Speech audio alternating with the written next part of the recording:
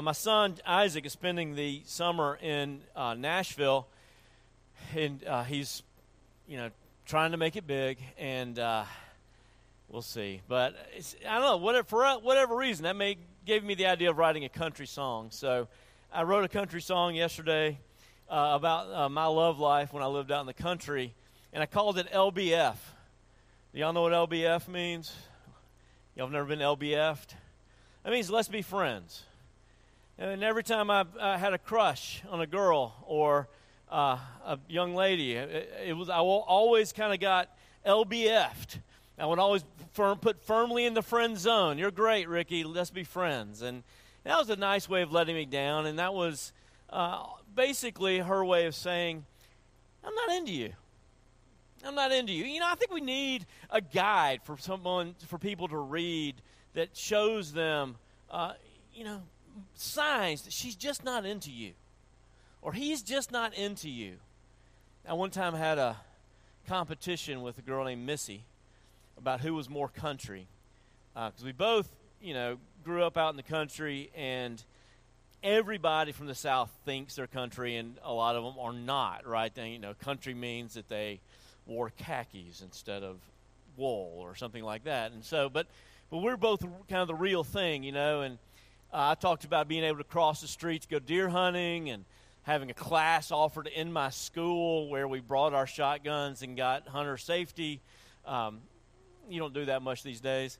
But she taught me. She said, my name is Missy because my dad insisted on naming me after his girlfriend. If your husband names your daughter after his girlfriend, he's not that into you. And today's sermon is really on this text where God is figuring out she's just not that into you. He displays for us this amazing picture of his grace. Beautiful, beautiful picture of his grace. And then this utter rebellion against it. And his response to that rebellion. And the reason why this story is where it is, it's in the front section of Ezekiel. Ezekiel is a long book with very long visions, and I want to kind of entice you to read it. I don't have, we're not going to cover the whole book in 6 weeks. We are going to cover a large portion of it as far as the pictures go, and to give you a sense of what it's about. And I want you to remember that Ezekiel is prophesying to God's people as God is doing the thing they never thought he would do.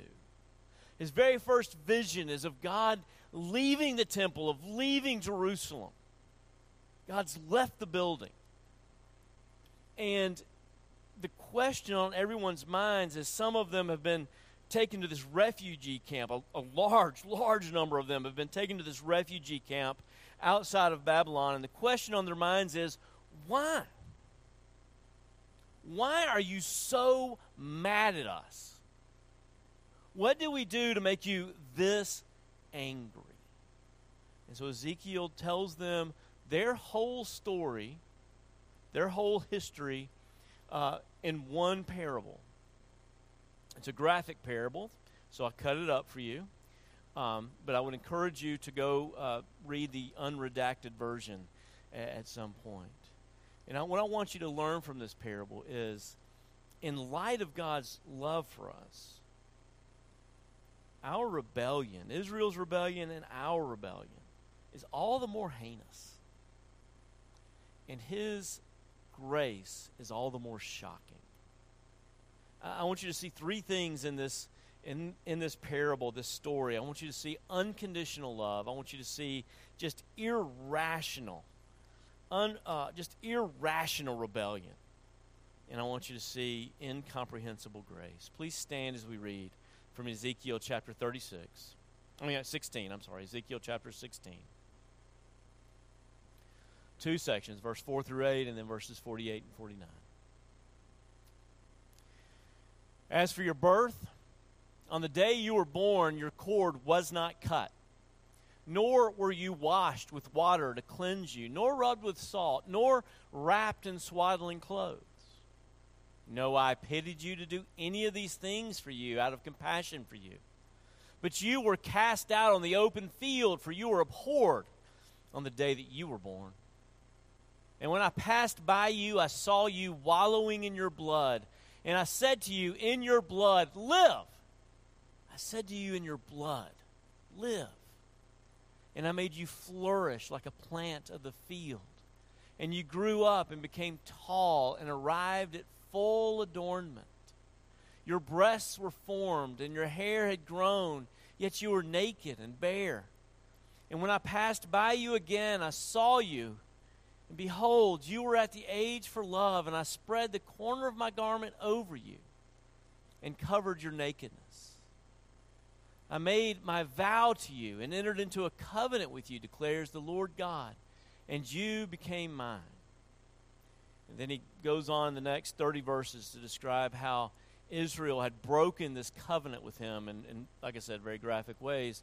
And then he ends the story saying, as I live, declares the Lord, your sister Sodom and her daughters have not done as you and your daughters have done. Behold, this was the guilt of your sister Sodom. She and her daughters had pride, excess of food, and prosperous ease, but did not aid the poor and the needy. Thus far, the reading of God's word. All men are like grass, and all of our glory is like the flowers of the field. The grass withers and the flowers fall, but not God's word. God's word stands forever. You may be seated. In light of God's amazing, unconditional love and grace to us, our rebellion is all the more heinous, and His grace is all the more shocking. This first section really does describe for us God's unrequited love. It's just unconditional love that's not, frankly returned. And it is a beautiful story, isn't it? It's a story that's very similar to the true story Neely Tucker writes in his book, Love in the Driest Season. And he starts about his real effort, this pretty incredible struggle. Had to get international laws changed for he and his wife to adopt a little girl from Ethiopia during the AIDS epidemic. And the first sentence of the book is, at the noon hour, the ants found the girl child. And it's about a child that was just left to die out in the wilderness and was rescued and ultimately came to live with him and his wife. And we see the same thing here, right? It's the picture of Israel's birth when they were small. No one loved them. No one cared for them. It's one of the amazing stories of God's grace and God's power, frankly, that this little people, one tribe, has become the center of the Christian and Jewish universe, right? And it's the place where Jesus was born. And it's a picture not only of His grace to Israel, but His grace to all of us. His grace to all of us. He's talking to Israel hundreds of years after their birth, and He would look at us and say the same things. The Apostle Paul looks at us and says, you were dead in your trespasses and sins. And God made you alive together in Christ. And that's a very real memory to those who were first-generation Christians. You were dead, and all of a sudden God walked by you and said, live. God walked by you and said, live. I love the story that Chuck Colson tells of Bob McAllister, who, though he was very high up in local government and South Carolina government, he spent his extra time doing ministry on death row. He would just go and visit and read to the people, the inmates on death row. And one night as he was walking out, he looked over and saw curled up on the floor, his skin was the color of a shrimp, just pale, and his hair was long and greasy, and Rusty Woomers. Rusty had been in death row since he was 22 and was now nearing his 40s, and he was just filthy, and he had uneaten food or half-eaten food all over his cell, and the roaches were crawling over the food and crawling over him, and his face was kind of drooling as he slept onto a pornographic magazine, and everything about him just seemed to scream satanic oppression. And Bob had grown up in a good, healthy, respectable Southern church. He didn't believe about any of that nonsense, but he said everything about him screamed satanic oppression, and he just yelled at him. He said, "Rusty, wake up! Rusty, look at yourself. You've just filthy inside and out, Rusty. Can you say the word Jesus? Can you just say the word Jesus? He'll help you." And Rusty looked up and started mumbling, and Bob had to go. They don't let you linger on death row. And he said as he drove home, he just sang hymns and prayed because he felt like there was this oppression, this darkness that went home with him. And he spent the weekend wondering, what did I see? What just happened? So first thing, Monday morning, he drives back to death row. He doesn't even go to work. He drives back to death row, and the guards are all laughing at him like, do you want a cell here? We can get you one. And he laughs, ha-ha, and he runs up. He wants to just see Rusty, and he's greeted with the smell of Lysol, and he turns the corner, and he sees a man with a clean haircut and clean shaven and standing in the middle of a sparkling clean cell, and he looks at him and says, "I don't know much about Jesus, but I thought he'd want me to clean up." He started a relationship that went on for decades of love and discipleship. God walked by him and said, "Live." And he came alive. And that's our story, isn't it? That's our story. God walked by us in our sin and said, "Live." And we saw what we'd never seen before. We saw ourselves for the first time. We came to ourselves, and we ran to him for cleansing. We ran to him for home. That's God's unconditional love. And in the face of that, we see Israel's just unimaginable betrayal. And it's all the more heinous because it's betrayal against love. And the same is true for a lot of us who, though we know we owe God everything, it's hard for us. It's hard for us to live and trust him. See, that was the problem with Israel. You read the stories and you're like, what's so wrong? I mean, they just wanted a little help, right? They reached out to Egypt for a little help. They reached out to Assyria for a little help.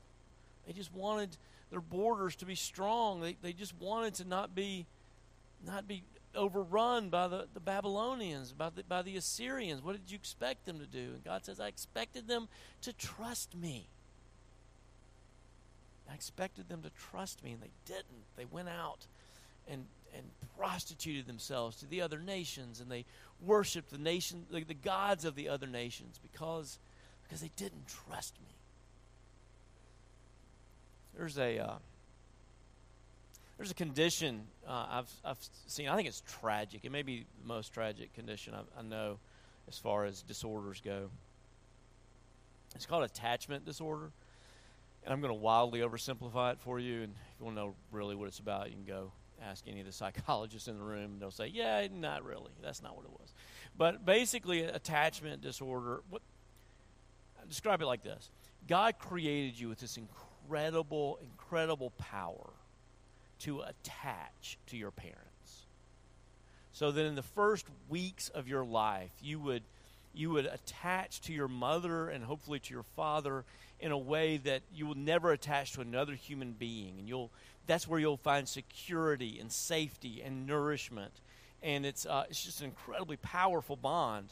And if you don't, then you honestly tend to, it's healable as all disorders are by God's grace, but your tendency is just to never trust anyone. To never trust anyone. And I've seen that, and it's so sad. I've got friends who've adopted foster children, and in those first 5-6 years, it goes on for a long time, these children just can't trust him, and so they steal from him. They steal everything he has, every piece of jewelry he's ever given to his wife. They've stolen and squirreled away, prepared for the day when he's going to cast them out. I've seen other children with the same disorder who are just sweet and dear to every stranger they meet because they're always preparing for where they're going to go when they get kicked out of home. And when they're at home alone, they're violent and angry and profane to the people who've adopted them. And it's sad, and from the outside, it just makes you so mad. These people have given their lives to you, and you're responding with theft and with anger and profanity. And it's because they don't trust. It's because they don't trust. And we all come into our relationship with God with a spiritual attachment disorder. We believe. Yeah, especially when we're in here, right? It's easy to believe when we're in here. And the air is clear and the story is told, and we believe it. God loves us. But when we're out there, it's so much easier to trust our jobs, to trust money, to trust our ability to manipulate relationships, to make our own family into an idol, to trust things that we can see and touch. And it's hard to trust God. It's hard to believe He's actually going to provide for us. And He uses this very concrete example, which is shocking, honestly. I mean, when you hear about the sin of Sodom, you don't think about not giving to the poor and needy, do you? It's kind of threw you off, didn't it? It was a curveball. That's why I put it in there. Fascinating. But why? Why would God link, kind of a spiritual detachment disorder with giving? Well, if you're not secure in Christ, you're not going to give. Not really. You'll give a little, but you won't have a giving heart, a generous spirit, because you don't trust Him. You know what I mean? Like it's Bianca and I were talking about it last night, and she's like, "Tell them all to be like Scrooge." Be like Scrooge after, right? When he wakes up on Christmas morning and he's singing and he's celebrating, it's not too late, and he celebrated Christmas in his heart every day of the year for the rest of his life, enjoying being generous. That's what God wants you to be like. He wants you to trust Him that you're never going to run out, and so you can be joyfully generous. You can have a generous spirit. God's fascinating. He in Malachi, I would encourage you to read it because who knows when I'll get to it. In Malachi, he challenges us. He says, just try to outgive me. I did that last summer. It's funny. I don't know. I just got into a little game with him. I was like, all right, let's just see what you do. I want to see if you'll keep this promise. Will you just, he says that you give, I'm going to give to you, pressed down, shaken, those verses that other churches talk about that we never mention. And so I'm like, all right, let's go for it. And so I go to a little charity auction, and it's got a silent auction, and I make a bid that I really can't afford. But it was a bid on some tickets to the PGA Championship. That's like, it's for charity, and the Lord says He's going to return, blah, blah, blah, blah. And so I make a bid on these tickets. The funny thing was, if you've ever gone to a charity auction, there's these little signs up on what you're bidding on, and they had forgotten to put the sign up. So nobody else bid, and I won it. I won five tickets to the PGA. But wait, 10 tickets, 2 tickets a day for 5 days. And then I didn't do this to complain. I was just trying to let them know they gave me the wrong tickets, thinking like I would have to exchange them because they actually gave me more expensive tickets. And instead, they just gave me 2 more tickets for every day that were the more expensive ones. So I had 4 tickets for every day of the PGA Championship. Now, that package I got for free, a table at the live auction paid $10,000 for. So I'm like, well, that was interesting. All right, well, maybe this is true. So I was really, I wanted to, scalp them and get my 10 grand. But I was like, no, I'm not going to do that. I'm going to give them away. So I gave away every day that I couldn't go. I gave the tickets away and just being like God and, trying to be generous, trying to really see what he's going to give me next. And he gave me had a friend approach me and say, I want to send you on vacation for 10 days. It was nice, more expensive than anything I could have paid for. And so I responded because I'd already kind of set up a 2-day vacation because that's what I can afford, right? And so instead of canceling my reservations, I give those to my son. And I get back from vacation, and I hear about a guy who's just getting out of prison, and he's he's timed out of his rehab facility that he's in. He needs a place to stay, and I'm trying to be like God. And so, all right, God, just try it again. And so I gather up some people, and we put him in a hotel for a couple of months until he can afford to rent.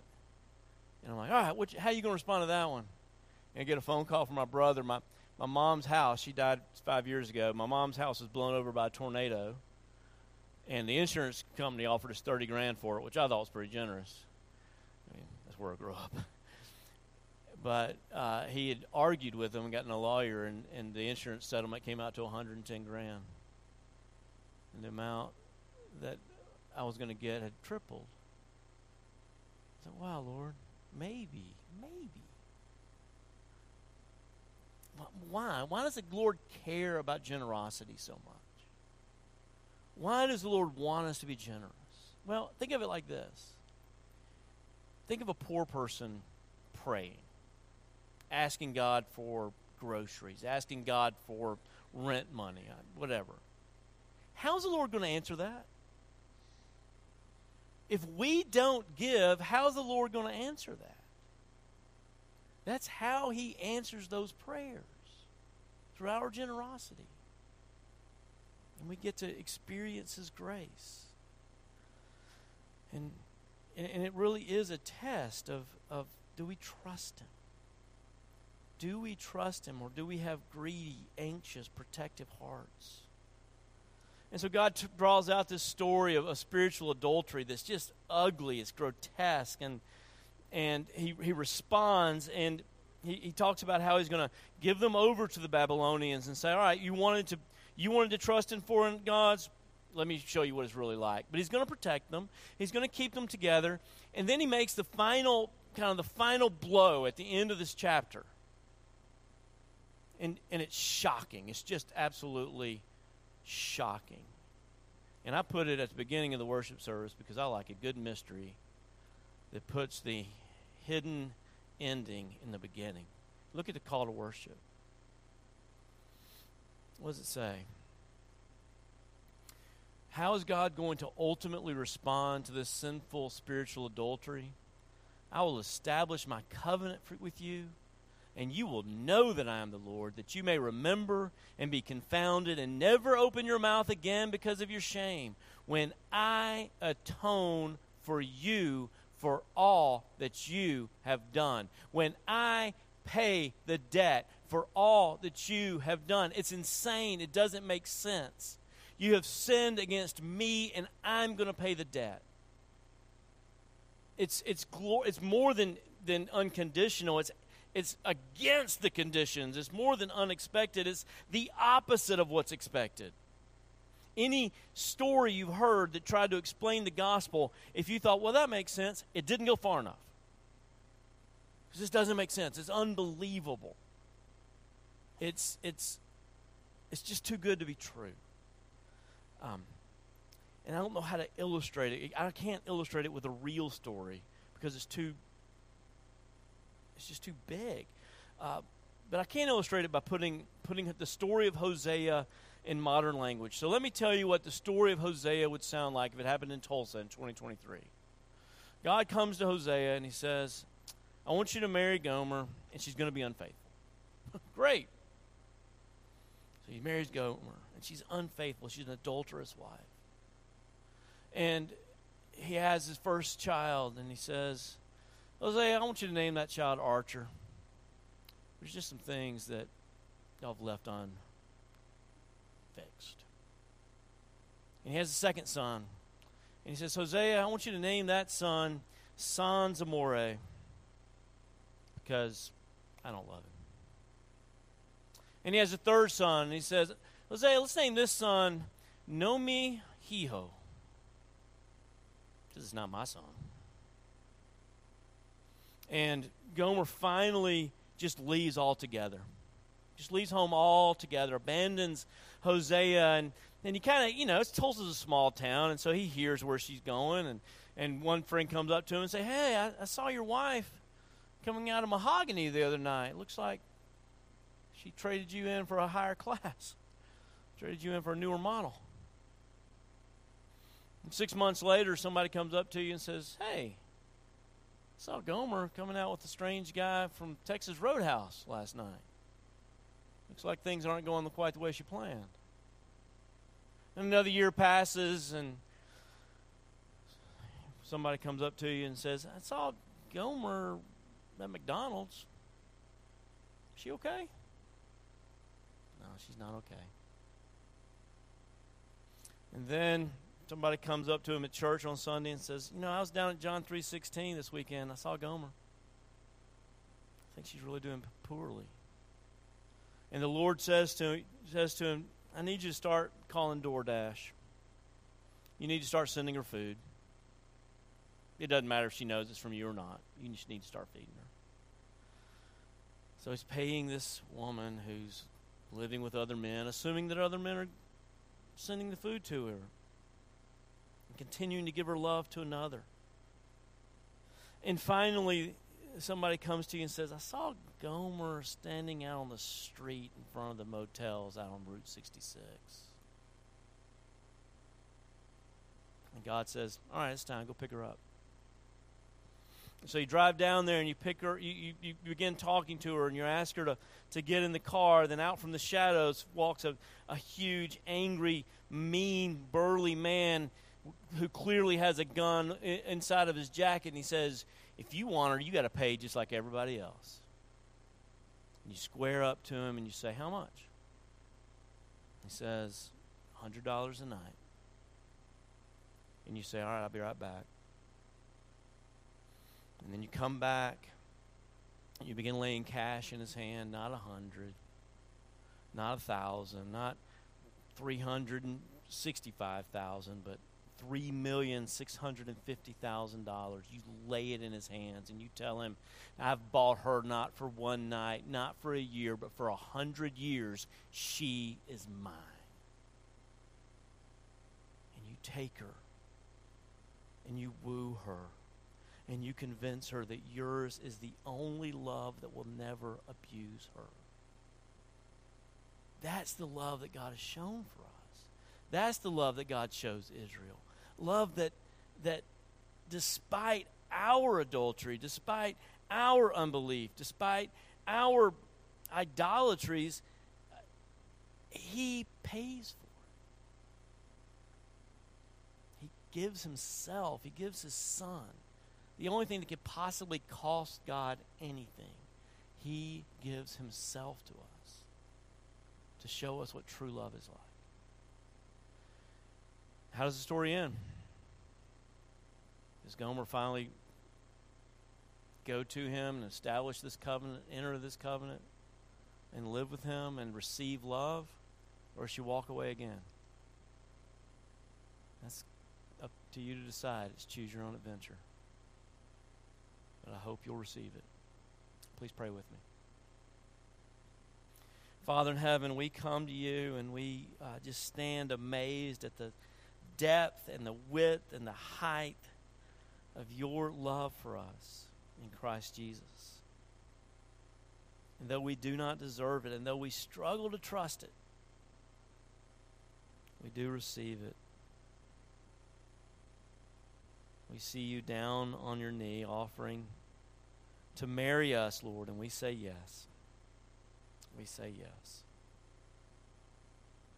In Jesus' precious name we pray.